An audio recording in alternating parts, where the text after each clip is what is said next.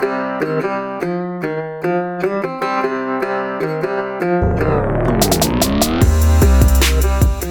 going on, everybody? Dan Hayes, Binder Boneyard, bringing you installment 3 of the Boneyard podcast.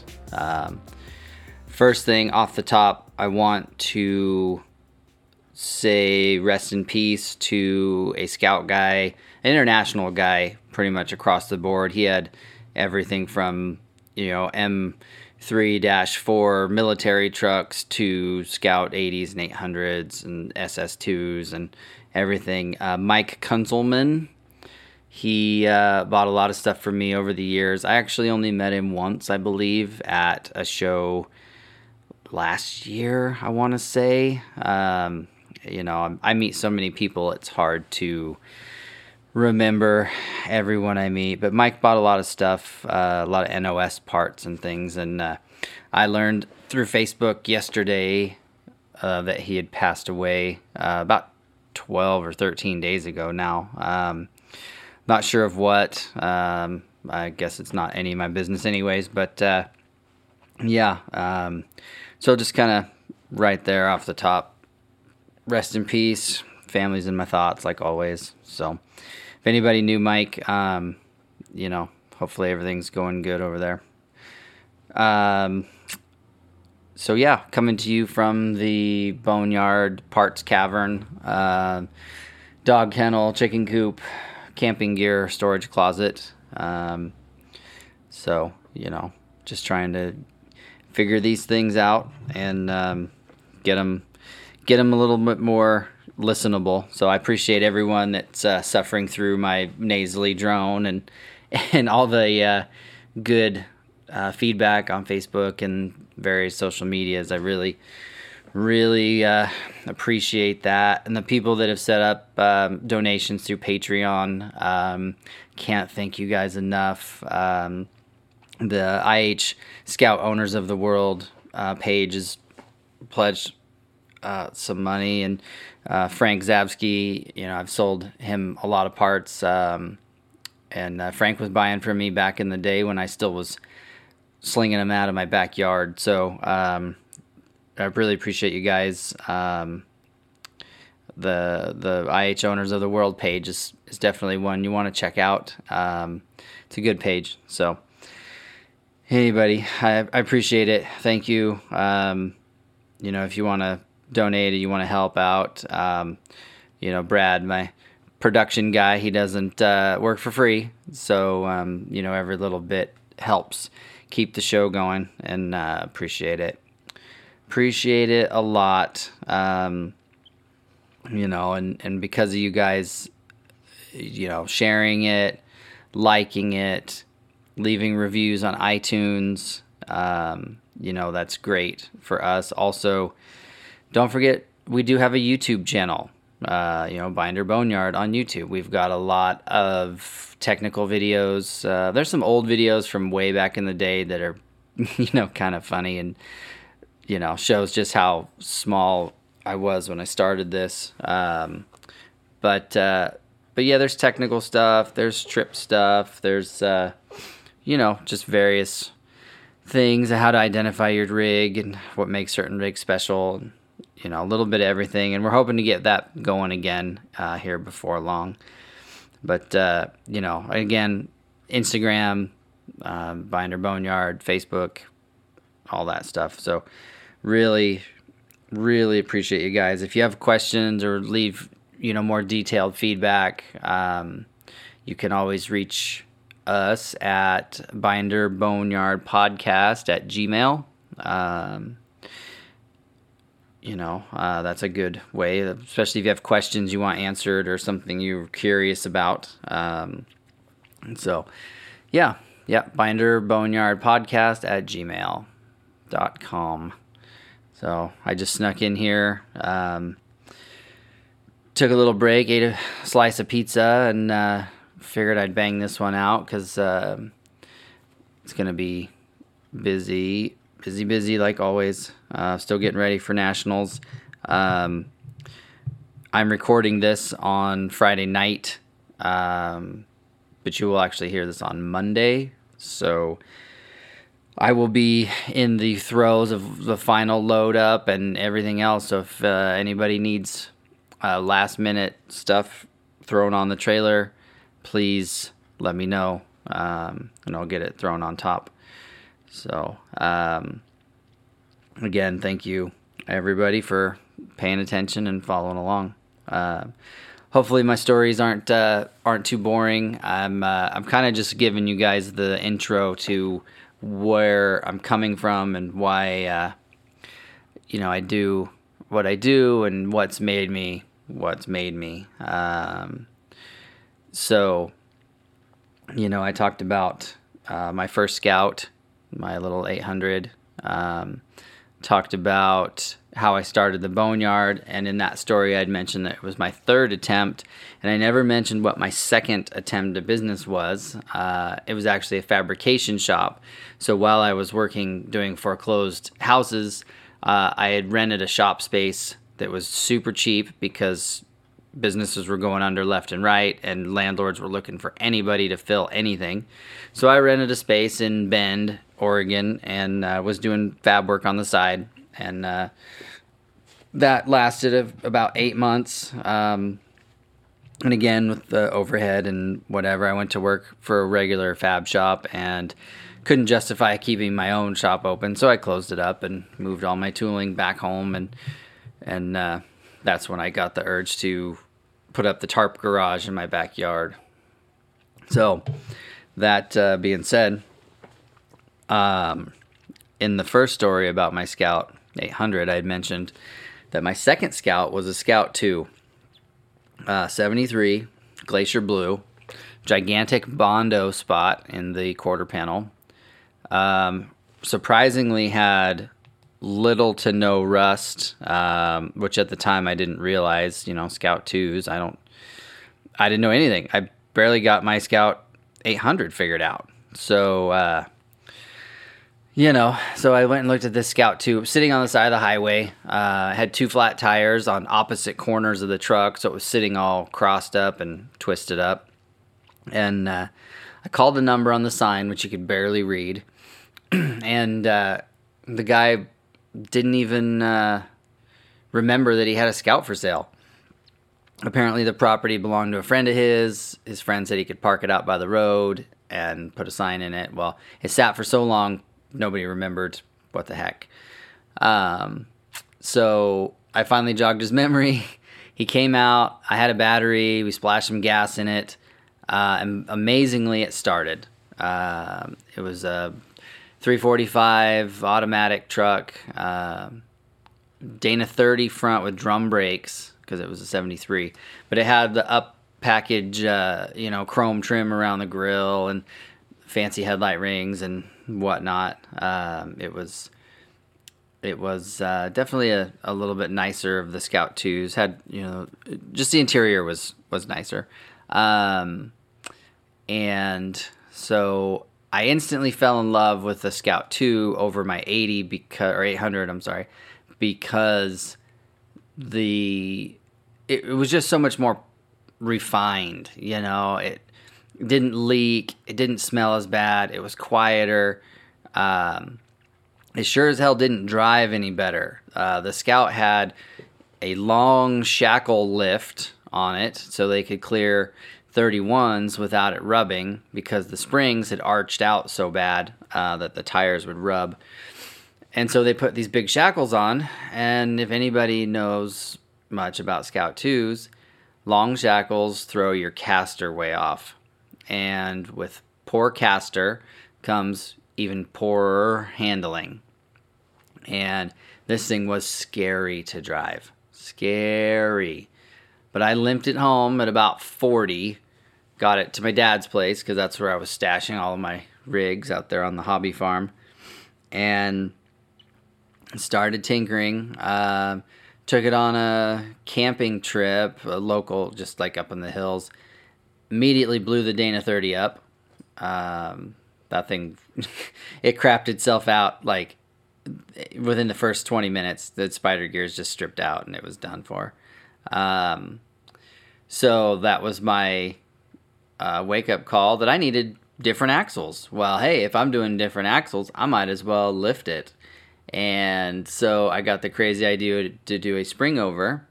So I decided to use pickup axles, and I had gotten a 75-200 3/4 ton 4-wheel drive pickup for parts, and I stole the axles. It was a 44 front and a 60 rear, and of course sprung over. So with help of a friend and his dad, Jerry Jenkins, which I will always be grateful for, we shoehorned these full-size axles under my Scout. And it took a bunch of perch work and, just a lot of stuff to get full-size axles. And we put 2.5-inch springs up front and then left the stock springs in the back, just put perches on, and went through a whole rigmarole to make it work because I didn't know anything about it. I didn't know the cookbook yet. And Jerry, he was kind of a general, I don't know, he worked on all kinds of stuff, but he didn't know the correct way to go about doing something like this either. So it was a learning experience for all of us. But now I was sprung over on 34s. I had bought some super skinny Swampers. They were 34 by 9, and they looked amazing. The Scout, it looked just right. Those pizza cutters, sprung over, full body still. Hadn't cut any fender, hadn't done anything. The Bondo spot was still in the bedside. It was perfect. And that's how I cut my teeth on wheeling. And then more fabrication, started building stuff, fixing things, learning my way around the Scout, and learning how to build them reliably. Because you could scab together a rig and get it down the road, but I was driving the Scout to Seattle and California and other places because the internet was becoming a thing for me. This was like 2004, maybe. God, I can't remember. They all run together for me, but yeah, it was like 2003, 2004, and a Binder Bulletin at the time. Now it's Binder Planet. Was the place to go for all of your tech, for all of your camaraderie, all that stuff. Well, we started a club through the Binder Bulletin, the International Scouts and Trucks of Oregon. Well, through this club, we were going to various shows that I had no idea existed, because, again, I wasn't an international guy. And, really started meeting a lot of people, doing a lot of stuff, and was driving my Scout. I didn't have any way to tow it. I had my Ford pickup, but it had the E4OD and had blown the transmission up, so Ford was worthless. And I didn't have an international pickup that I would tow with. I didn't know hardly anything about towing, and so I just didn't even cross my mind to tow it. So I just drove it everywhere. So I had to learn how to build it in such a way that it would hold up to miles of use and go wheeling, because I was stupid and hadn't figured out that you don't take your daily driver wheeling unless you like to either not make it to work on time or have a broken truck all the time.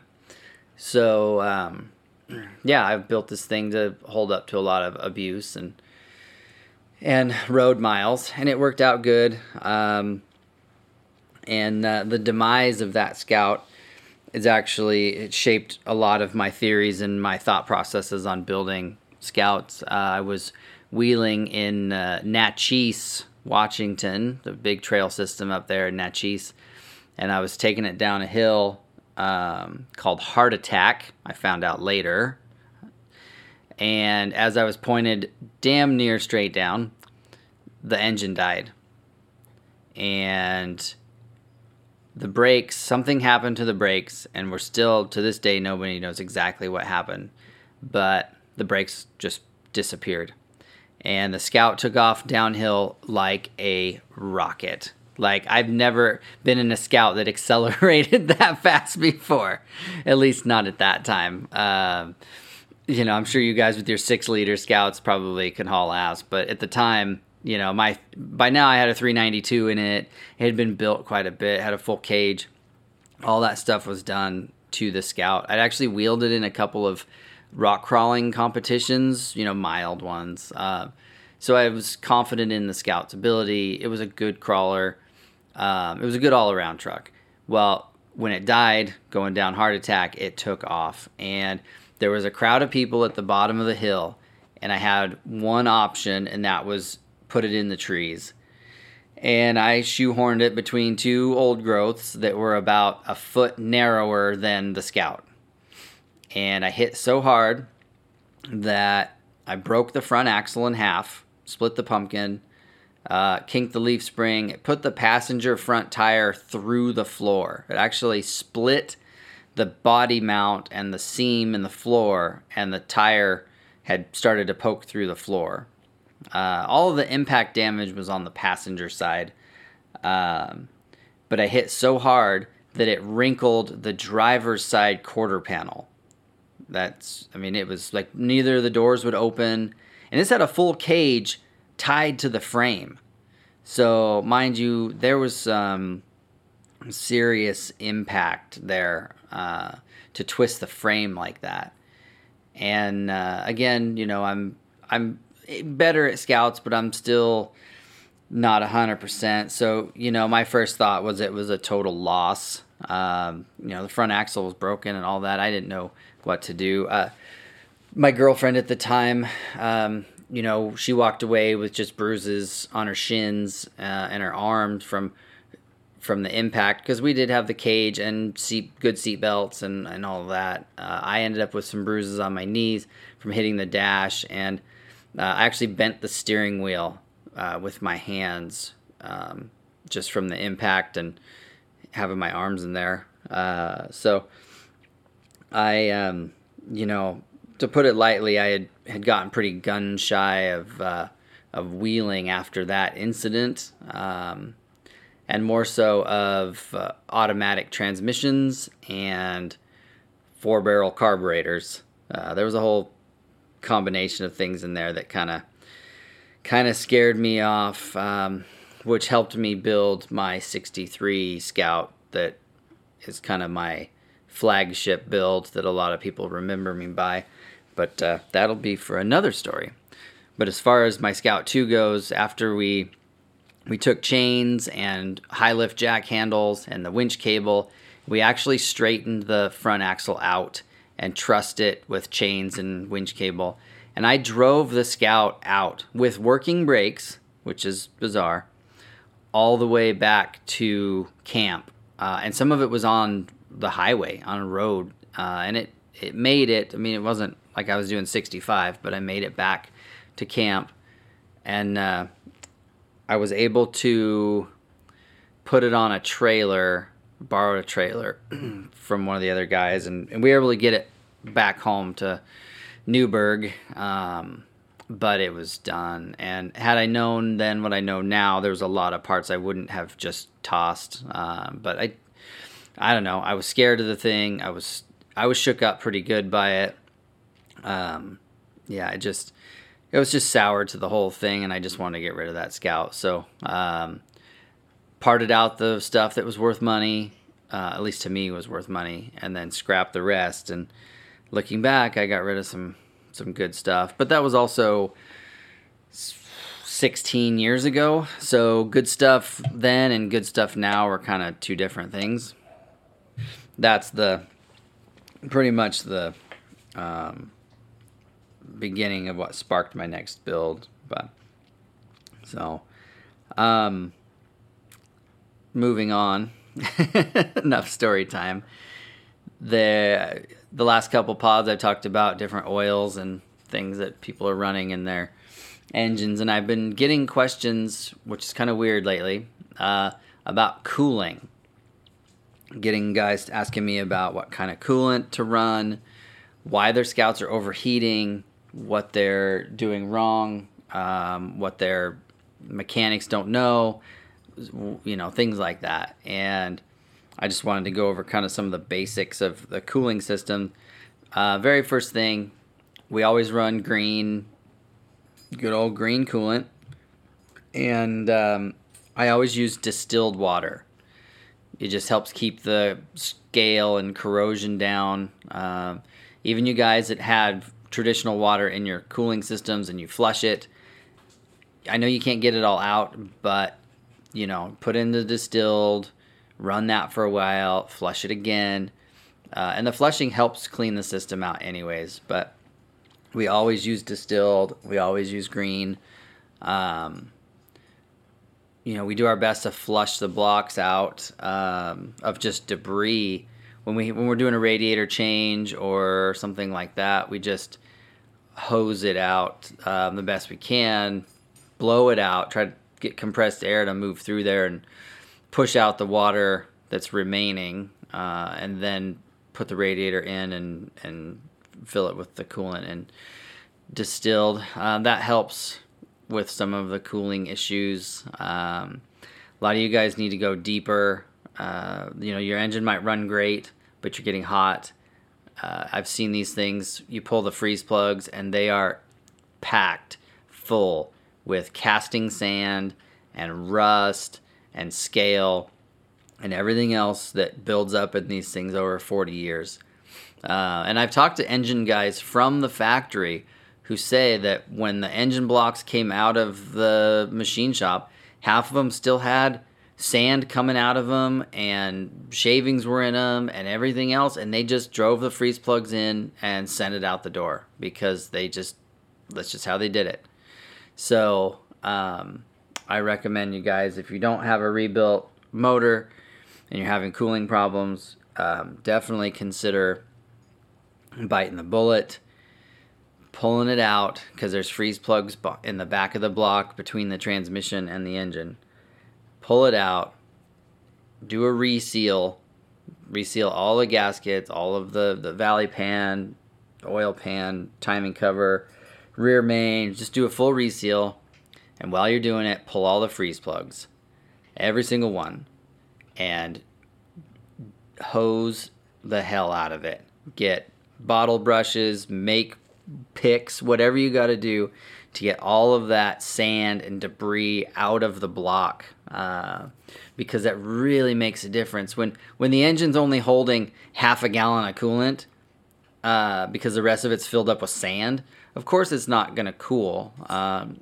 So you need the most amount of water you can possibly get into that engine to cool it. So, clean out that block, clean it out good, do your reseal, put it back in, and then go for the green coolant and the distilled water. The other thing you'll want to look at is fan shroud.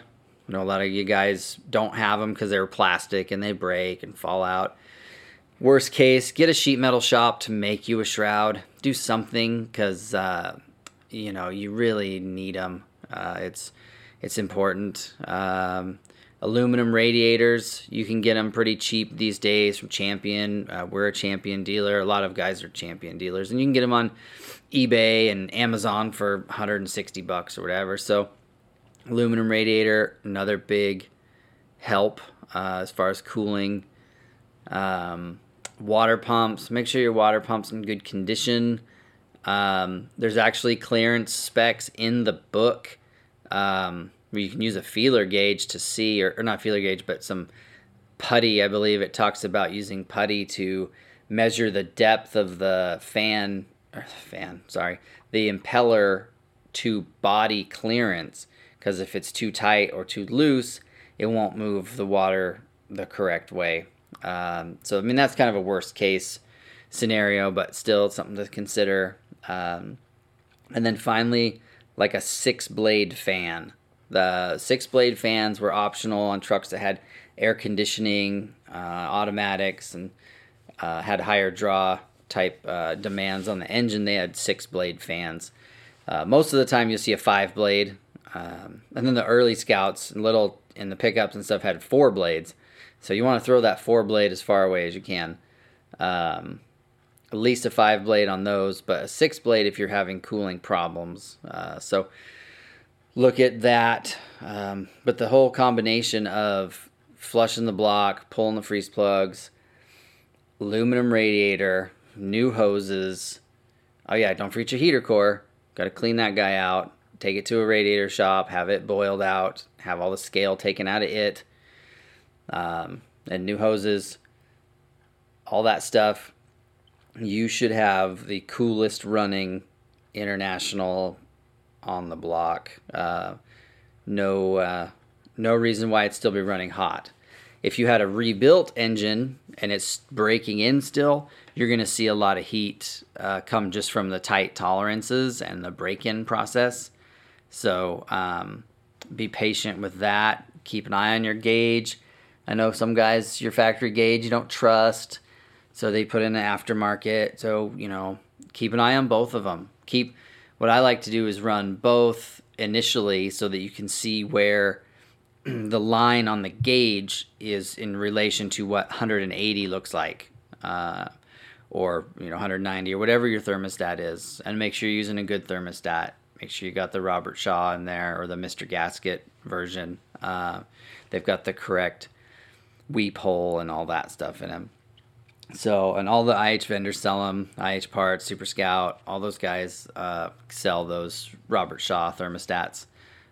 So, yeah, make sure all that's good. But run a second gauge to just verify that your original gauge is working correctly, because you don't want to burn up a new motor or overheat thinking you're doing fine. So, yeah, with all those things, there's no reason you should be having a cooling problem at all. I've seen bad timing, poor timing, advanced timing will cause a truck to get hot a little faster than it should, or longer. It should hold higher temps than it should. So, if your tune is good and all that, they all kind of work together. But just really, getting all the sludge out of the block is the biggest thing. Aluminum radiator on an old engine that's not cleaned out is just kind of a Band-Aid.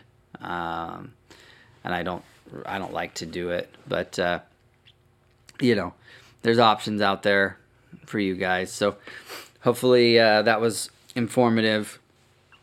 If you have any other questions about your cooling systems or what you want to do, shoot me an email. I really avoid the additives like water wetter and stuff. I mean, those are for aluminum engines and race cars and street bikes that have tiny radiators and whatnot. You shouldn't need that in your Scout, especially if you're stock and you're not pushing it hard. You'll have other issues. So yeah, take that piece of advice and hopefully that helps. But yeah, shoot me an email if you need more clarification. BinderBoneyardPodcast@gmail.com, and I'll see if I can't help you out there, or DM me through the socials. Like I say all the time, I'm around all of them most of the time. I'm accessible. My phone's always going off with questions and comments from everybody. So appreciate it, and don't hesitate to ask, or if you need some parts, let me see if I have it. Hopefully I do. If not, I'll send you the direction where to go. So I do appreciate everybody reaching out, all the kind words on Facebook and stuff. I really like it. It makes me feel like I'm maybe doing something good here instead of just wasting air. But we'll keep going as long as everybody keeps enjoying it, keeps liking, and keeps subscribing, keeps sharing. Then we'll keep it going. Hopefully someday I can have some guests on and somebody else can tell some stories and, make it a little bit more interesting, so it's not just me droning on to the microphone. But, yeah. Oh, man, there's so much, but yet I don't know what to say. So I guess we'll call it a day from here. I'm going to go back out and get back to work, get stuff sorted out, and keep loading for Nationals. So I'll see you guys at Nationals, Troy, Ohio, August 24th and 25th. look for my big white trailer, look for the black travelette, look for me wearing my black shorts and Romeos, my shirt with my name on it. Kind of hard to miss. So anyways, come say hi, come get a sticker, come punch me in the face, whatever. I'm sure it'll happen one of these days. So again, thanks to all the support. Thanks to all you guys, IH Owners of the World, Frank Zabsky, all you guys, thanks for the support, and catch you next time.